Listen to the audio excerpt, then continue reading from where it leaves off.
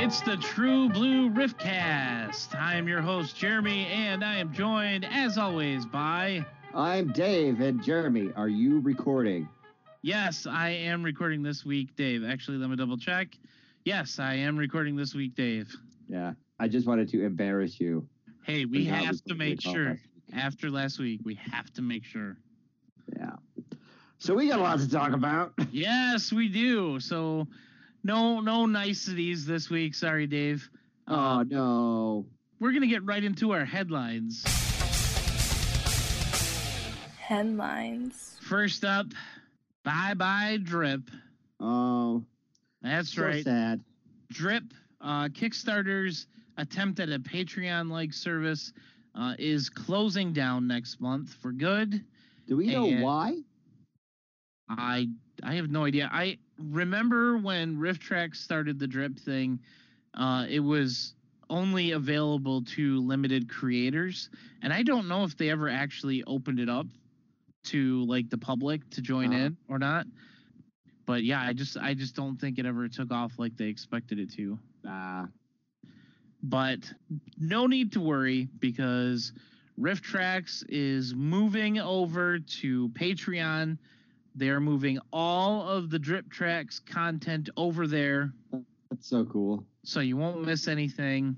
And they said they're going to keep it still at the same $3 or $4 a month. So that's not terrible. No. My only complaint that I have is for us Drip Tracks people who are also Kickstarter backers, which is probably all of the Drip Tracks people. Yeah, it would have to be. Yeah, I guess. We will never be getting our complete set of Mike, Kevin, and Bill Drip Tracks coins. Aww. Because we got Mike last year. This year we're getting Kevin, and yeah, there is no more Drip. So, well, they might be able to pull it off if they just be like Drip Tracks, and if they they might be calling it. They might still be calling it Drip Tracks at Patreon. I mean, I guess there's the potential for that, yes, and they could still just make the back of the coin say Drip Tracks. I mean, because technically they're not selling them, so I hope so, because I don't want to get a Mike coin and a Kevin coin and then have a Bill coin and have it be something different. Of course, maybe that would be fitting for Bill. So I guess maybe I'm okay with it. I don't know. Oh, wow. Now that I think about it. You know, when I first heard that, because I actually missed the email that Eric sent out. And I was like, and I got the email that Drip was shutting down. And I was like, oh, no, Drip is shutting down. What does this mean for Drip Tracks? But Eric had already answered all my questions. But I was just like, what does this mean for the video for Mutiny of Love, which is the most amazing thing in the history of the world? Yeah. You're a little behind the game there, Dave. Yeah, I sure was. But I'm still the #1 RiffTrax fan, so eat me. Technically, no. I am ranked number one does on. Not get to decide who the #1 fan is. Okay, they don't. Moving on. Man, we got all kinds of sadness going around. First, Drip closing, and now we've got the potential of Spider-Man no longer being a part of the Marvel Cinematic Universe. Yeah, that's well, let's not talk too much about this, but when I heard that news, I actually went back and I listened to the last couple of our podcasts, and we actually brought this up a lot about how it would be incredibly stupid if because I said that I was against the Amazing Spider-Man getting shut down in favor of the MCU Spider-Man. Yes. And I said that literally, I think 2 or 3 episodes ago, I said that. But at this point, I think if they did another reboot, if Sony dislodged itself from Disney, from the MCU, that's basically the end of the Spider-Man movies. And no one thinking that would, because it just made $2 billion and nobody's thinking ever that anybody would be stupid enough to put that in jeopardy. But here we are. Right. And the details of this, we still don't actually know everything that happened. All we know is a little bit that leaked out from one side and a little bit that leaked out from the other. And apparently, while they were negotiating, Disney said, look, we will front 50% of the production costs, and we want 50% of the profits from the movie. What they are currently getting is 5% for the movie. And so they, you know, of course, they're going to want a little more. This movie just made over $1 billion. And Sony's like, no, this movie just made over $1 billion. We don't need you guys. And look, okay. But the reason that the movie made over $1 billion is because of the connection with the MCU. Yeah. Because it's the lead into Phase 4, the Spider-Man Far From Home. And a lot of people were interested to see what the actual aftermath from Endgame was going to be. And that's why it made $2 billion. That's a big part of it. And now if this split actually takes, you know, they don't actually renegotiate and reach some form of settlement, or Disney doesn't just go out and buy Sony Pictures, they're going to have to make zero references to anything from the MCU in the next 2 Spider-Man movies that Tom Holland is still contracted for. Yeah, that would be interesting. I think they could do it, but it would just be weird. It would be very, very weird. But, you know, everybody is talking about it online. Everybody's upset on both sides. And, you know, it would suck. And that's really all I've got to say on the matter. So let's move on to our weekend box office. The number 1 movie in the country, Angel Has Fallen, the 3rd movie in the, I guess, Has Fallen series. I don't know. I didn't even know that was out. Apparently it came out this weekend. Oh, cool. I kind of sort of want to see it because I saw the first one. The first one's great. Second one is terrible. This one, I don't know, man. I don't know if I'm really interested in it. I mean, I don't think very many people were, because it is the number 1 movie of the weekend, but it only made 21 million. This is a very, very slow weekend for the movies. The number 2 movie, Good Boys, only made 11 million. So that's it. I mean, the religious film Overcomer was the number 3 movie of the weekend, barely beating out The Lion King. And then Fast and the Furious, Hobbs and Shaw dropped all the way down to 5.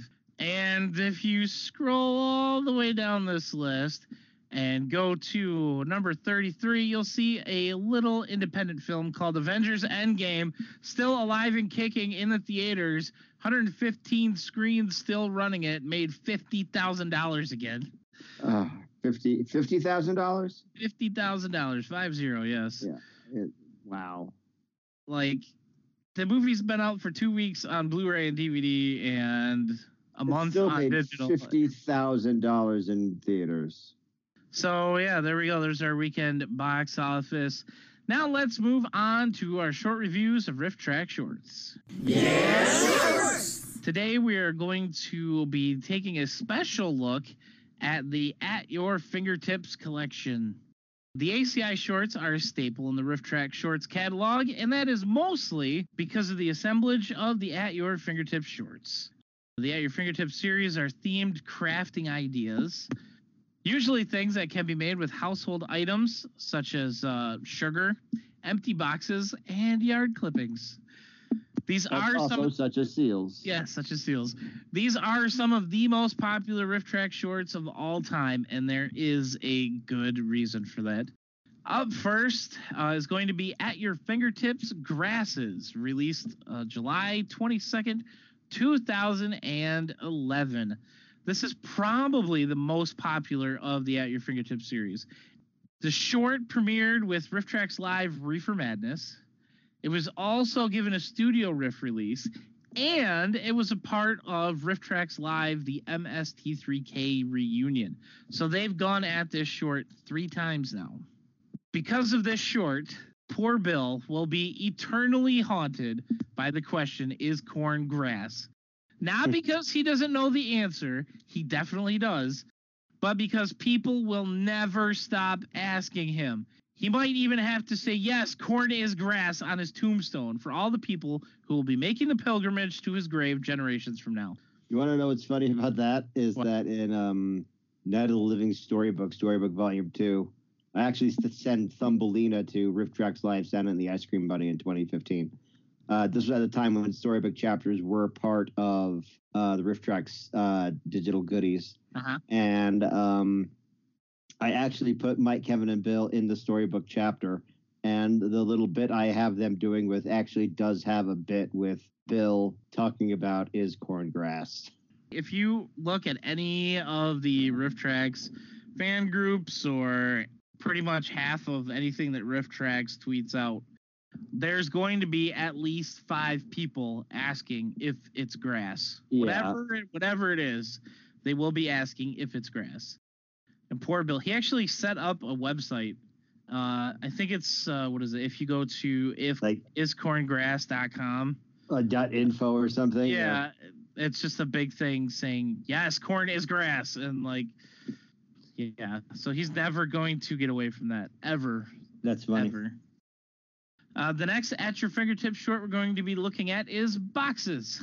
Woo, Boxes. This was the second one released, and it's my personal favorite out of the 6.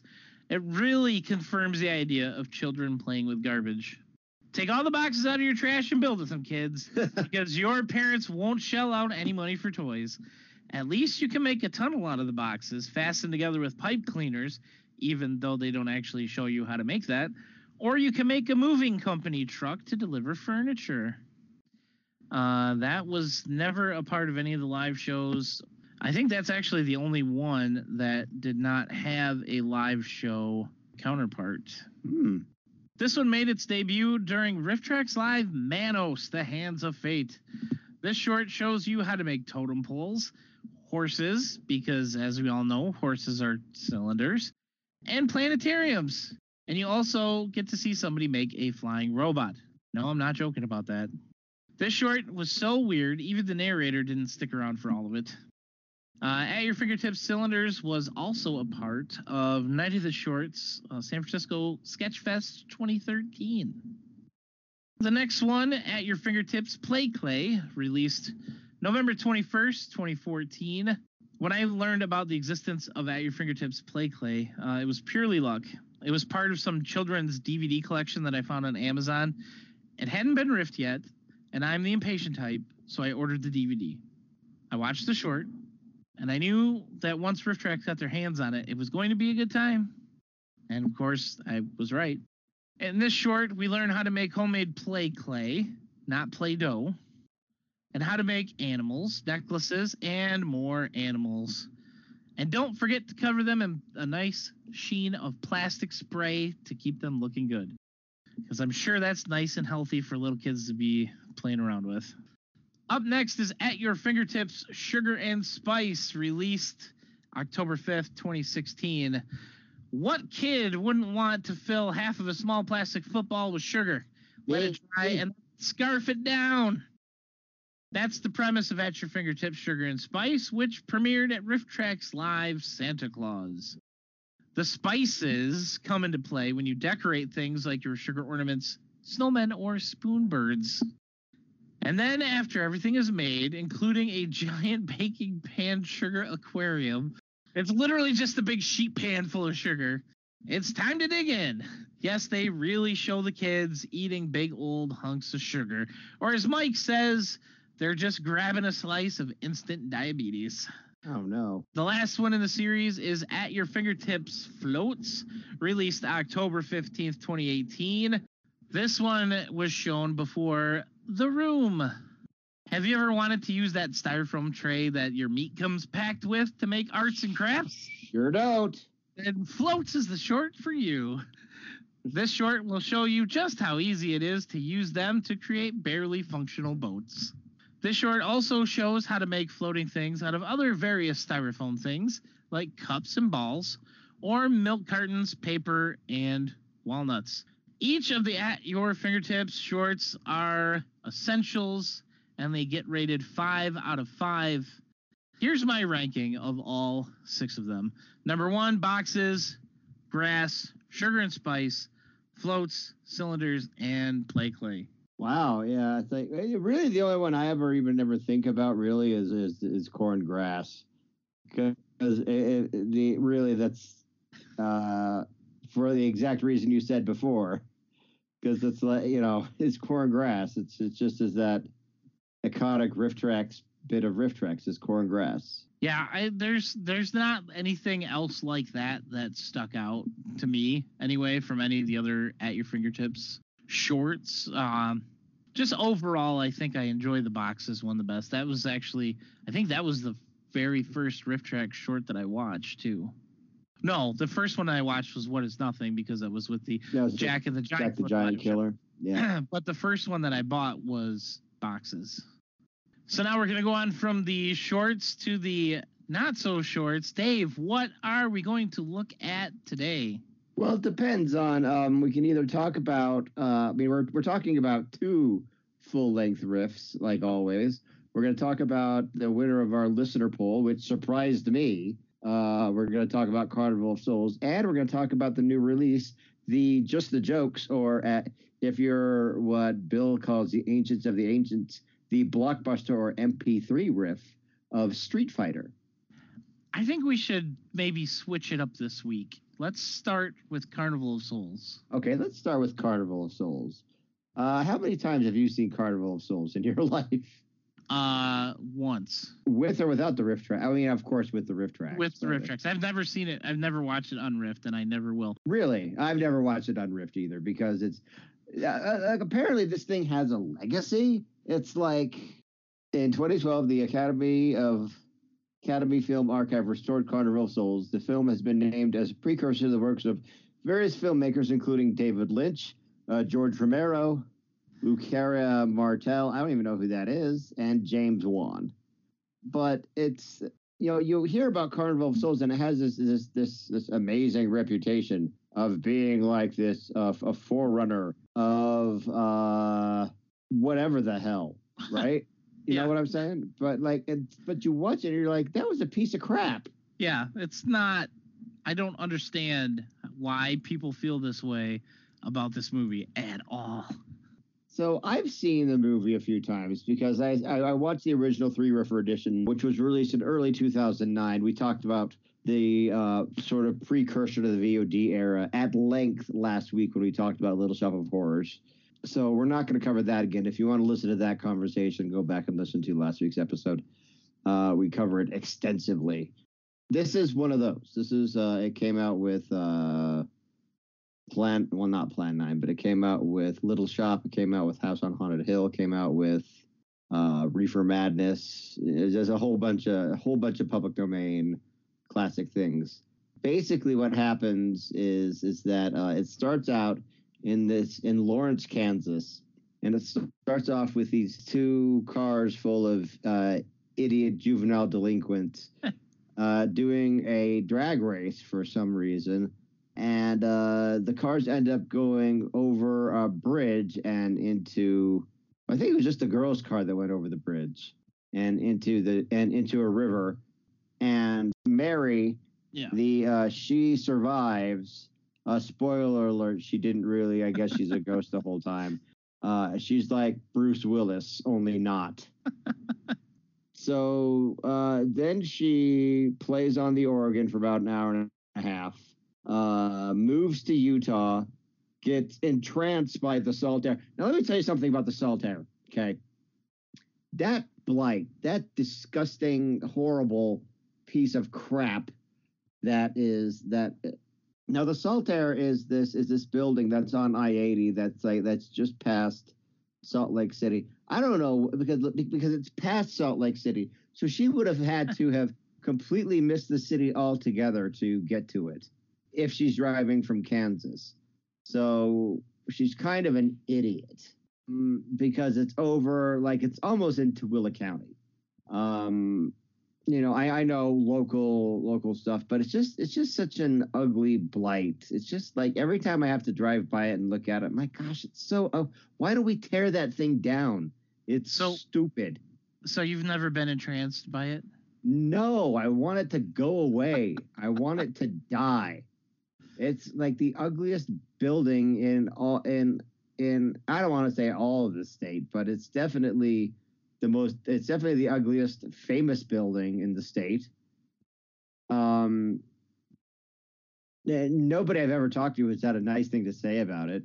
I don't even know why they keep it up.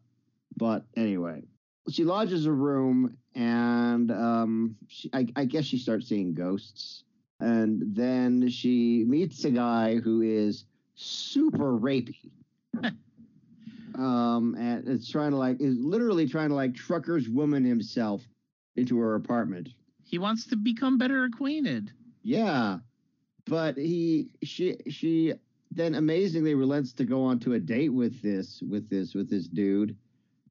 And I guess she's falling in love. Like, she fell in love with him. Events of her falling in love with him not pictured. Because at first she's like just completely repulsed by him, and then like it completely changes without any explanation, right? And then he gets all pissy that she's being a weirdo. Right. And then she gets fired I don't remember why. She gets fired from being an organist at a not Mormon church in Salt Lake City. I think it's because she like declines to go like meet the congregation or whatever. I know the minister gets all mad about that. That's stupid. Probably what it is. But it's and then she'd be like, well, you're fired from your job, but you're like not fired from God or something. And like he wants to help her. It's like, okay, firing me is not helping. That's not what helping is. Oh, it's the other organ music. He says it's sacrilege, and he insists upon her resignation. Oh, that's dumb. Yeah. Who wrote this? Did the director write this? Probably. Yeah. Yes, it was written, produced, and directed by Herc Kirby. Yeah. But anyway, so then she goes and she falls asleep while getting an oil change, which is so weird I can't even begin to describe it. Then she goes out to the salt air and she runs around, gets chased by these zombies. They all like try to pet her. And then it cuts back to Lawrence, Kansas, where they finally, after like weeks and weeks, are able to pull the car with the bodies of her friends out of the car, and she's in the car. Oh, and it's like, no! Effing what? Like, that makes no sense. I guess she is dead. Was she a ghost? But how did she get to Utah? I don't know. Was it a dream? Did it really happen at all? So anyway, this is what Wikipedia says. The following day, Samuels, the minister, and police go to the pavilion to look for Mary. They find her footprints in the sand, and they end abruptly. Back in Kansas, her car is pulled from the river. Mary's body is in the front seat alongside the other two women. Oh, okay. So it did supposedly happen. That's dumb. Can we talk about the real star of this movie, Dave? Who's the real star of the movie? The real star of this movie is the god-awful organ music. Oh, okay. You know what? I figured it out right as you were saying it, too. Wow, it's like the acoustic guitar noodling in Roller Gator. I think I would maybe... I think it's worse, honestly. Yeah, same. I think it's actually worse than the incessant guitar noodling in Roller Gator. The legendary, charming, wonderful, we can't live without it guitar noodling in Roller Gator. Opposed to in the Three Riffer edition. Oh my gosh, it's so funny. One of my favorite sequences in the Three Riffer is like when they are all making fun of at the very beginning, right before she goes to Utah, which is where I live. Everybody, me, Dave, aka Sugar Ray Dolls. I live in Utah. I just want everybody to know that. There's a long sequence of everybody like coming out and looking at her while she's playing the organ, and Mike, Kevin, and Bill are just like, I have to go break that organ into thousands of splinters. I'll be right back, right? And they're all like, boo, why do you hate us? You suck. And then the first minister, the one in Kansas, comes out and says, I oversaw the installation of this organ myself. And then Bill goes, you bastard!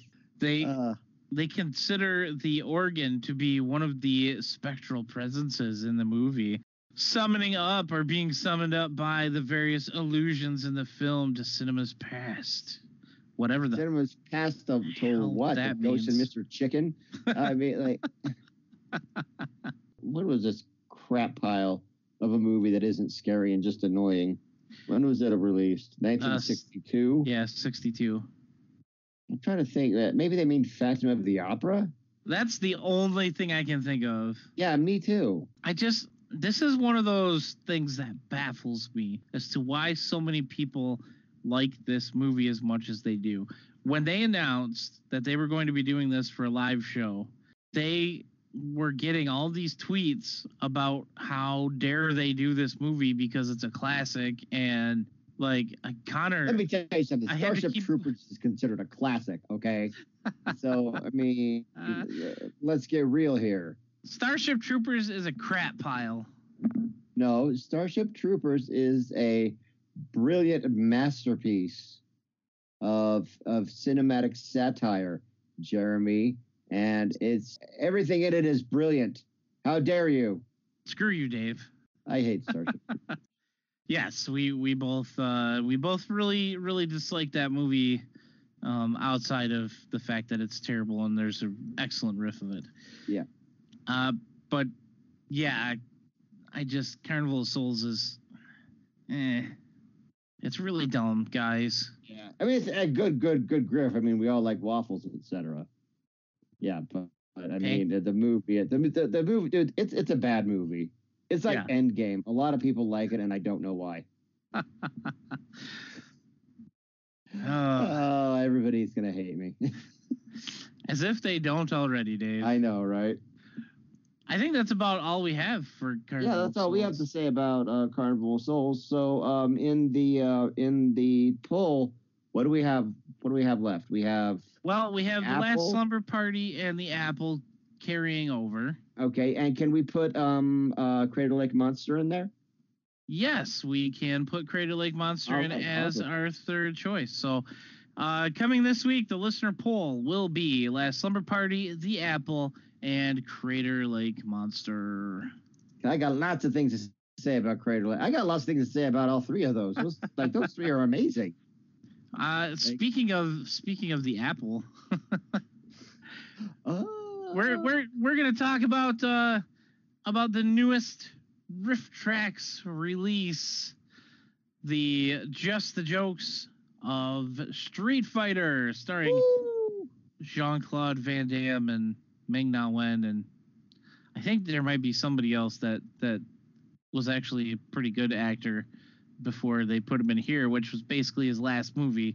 Raul Julia, of course. Gomez Addams. Obviously, his most famous role is Aram Finkel in Overdrawn at the Memory Bank. No, but that does get brought up in this riff. We'll get to as that. Do a lot of there's a lot of other stuff, like The Apple, which was they did do a Bim's on the Way thing. Yes, that was so great. There's so many callbacks in this riff. But we'll get to those in a minute. First, let's talk about this movie a little bit.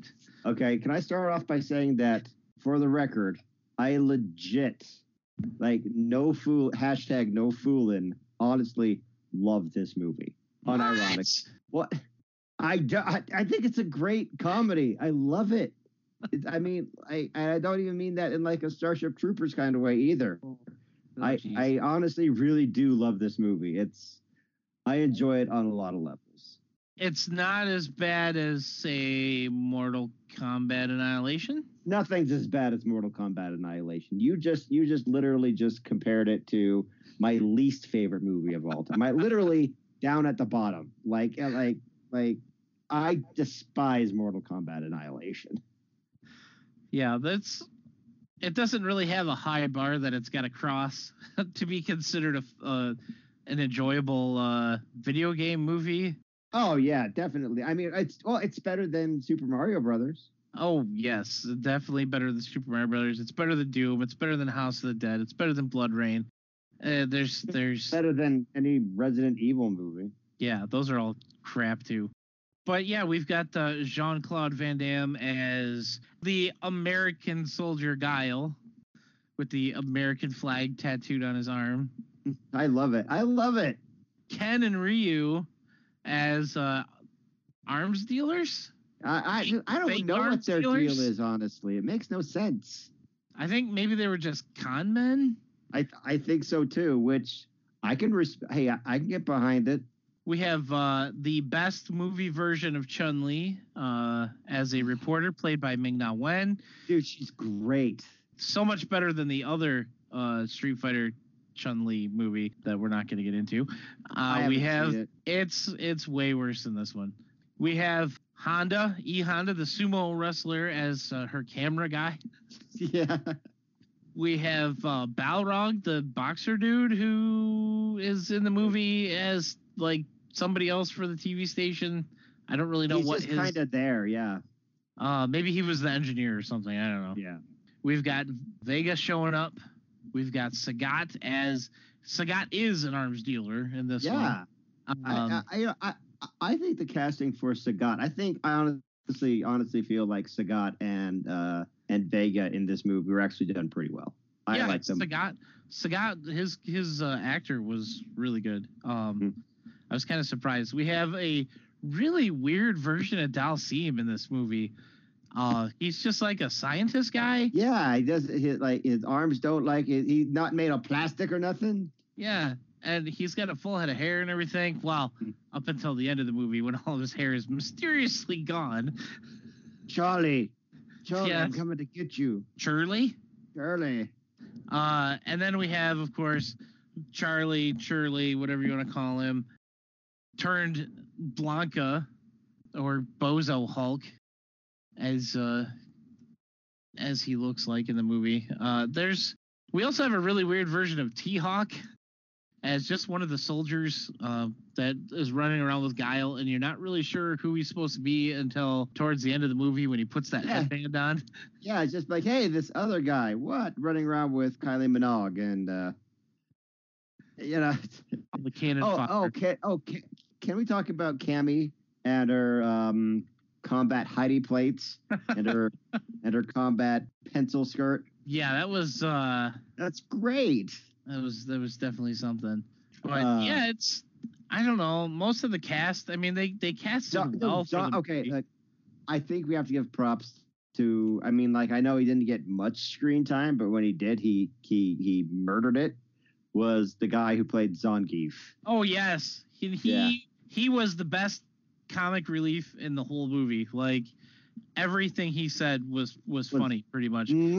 Everything is great. It was Chef Kiss. Just a side note, he also played Leatherface in the 2003 Texas Chainsaw Massacre. Ooh. Which I thought was kind of interesting to learn. But yeah, I really liked his character in this movie.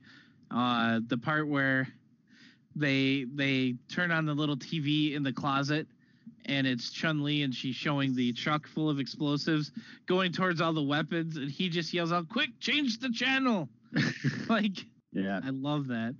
Yeah, but this movie, it's if you're going into it looking for a serious Street Fighter movie, don't do that. This isn't it. This isn't it. Look, this movie, you guys who listen to this podcast know me as kind of a goofy fellow with a very strange sense of humor and a strange personality. Am I correct?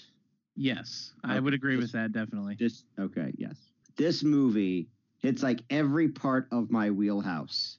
Everything about it is just dude, I just love this movie unironically so much. So, I mean, to understand Street Fighter is to understand yours truly. So just think of it as you're watching a movie of me. and it'll all become clear. Okay. Yeah. I guess that's one way to explain it. Yeah. Jeremy's over there like, oh my gosh, this guy is crazy. What have I gotten myself into? Yeah, so let's talk about some of these riffs, Dave, because there were so many callbacks in this movie, and we were just talking about that last week. In fact, we were just talking about one specifically that they used within the first 5 minutes of this film. Yeah, we were talking about that last week. We were talking about this is this is a term we're going to use to refer to ourselves now, the ancients of the ancients, as Bill Corbett refers to us on Drip Tracks. In the last step, we're talking about Spider-Man, Macho Man Randy Savage, Bonesaw. You've got 3 minutes, and I think that was the first callback they did in this entire riff. Yeah, as far as I remember, that would be accurate. But it was when they took one of their prisoners to fight M. Bison, and he just ran over and snapped his neck, and that was about it. We also got a reference to Over the Top. Like, how many eliminations is it? The famous double elimination tournament Over the Top.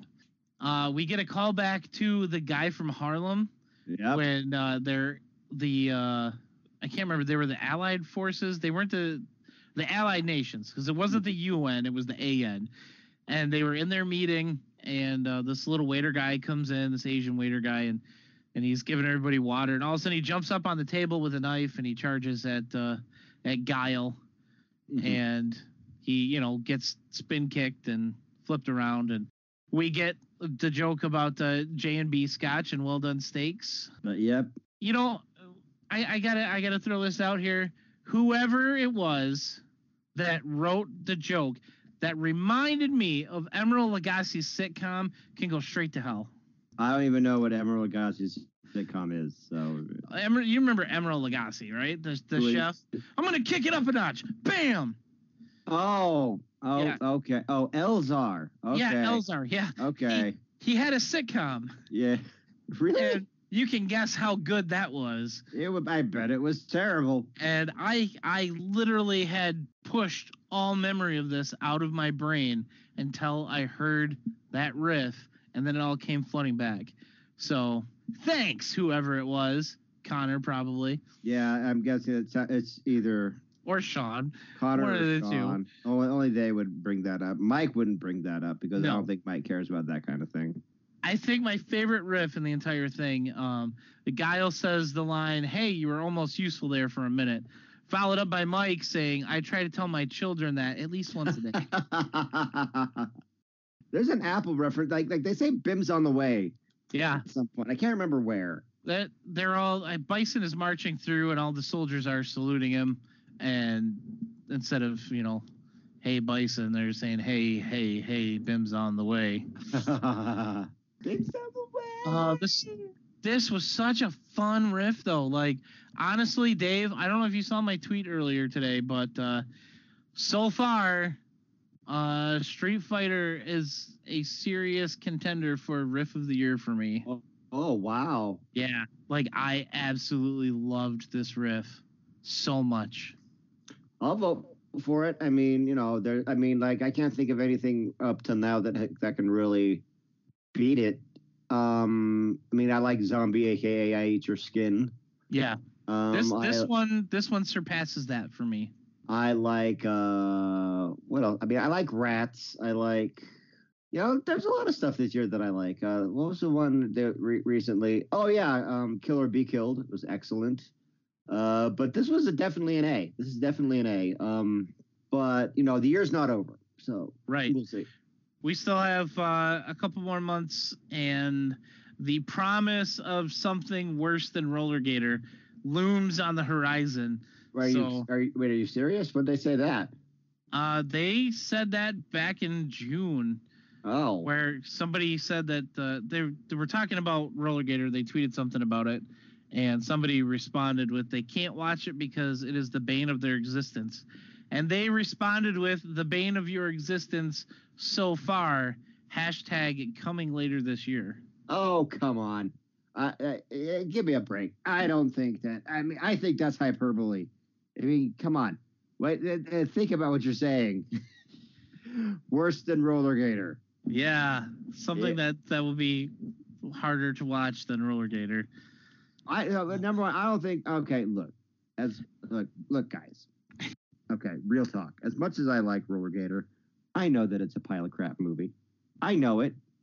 That's why I love it. Okay, it's a movie with no professional lighting, no professional sound, no professional anything except for Joe Estevez. Yeah, it was literally shot. And look, until somebody can prove me wrong, okay, I'm going to continue to believe that it was shot on a VHS camcorder. Okay? You can't convince me that it wasn't. Right. I don't see how you can get worse than Roller Gator. Unless it's a baby ghost. Baby ghost. Baby ghost. Google it. Which, Okay. it's by the same director, also has Joe Estevez in it, and yeah, it's a thing. Yep. I mean, I honestly have no guesses as to what they could be releasing that they think is more of a bane to existence in general than Roller Gator. I don't. Yeah, It scares me a little bit. I'm super excited about it. well, unless it's something like Fun in Balloon Land, where it's just like parade footage, or if it's what's that movie that we saw earlier this year? Something like Extra. Yeah. Yeah. And like unless it's that, then like I can Google Extra XTRO. Not that we actually have any say in this, you know. No, we sure don't. We were man. going to go through. I totally forgot. We were going to go through the thread in True Blue and tally up who got all the most votes for live shows next year. Oh, well, let's I guess we can do that next week. Yeah, let's do that next week. Because that's going to do it for us this week. I am Jeremy. You can find me at pbandawesome.com. You can follow me on Facebook, Twitter, and YouTube at pbandawesome. If you want to send me an email, you can do that, Jeremy at trueblueriffcast.com. And you can follow the podcast on Twitter at tbriffcast. And I'm Dave Chadwick. You can check me out on the web at sugarraydodge.com. Send me emails at dave@trueblueriffcast.com. I wrestle locally here as Charlie B. Look for me as Charlie B on Facebook. Search for Sugar Ray Dodge on Facebook. My graphic design services will come up. And yeah, that's all I got too. All right, guys. We'll see you next week on the True Blue Riffcast. See ya.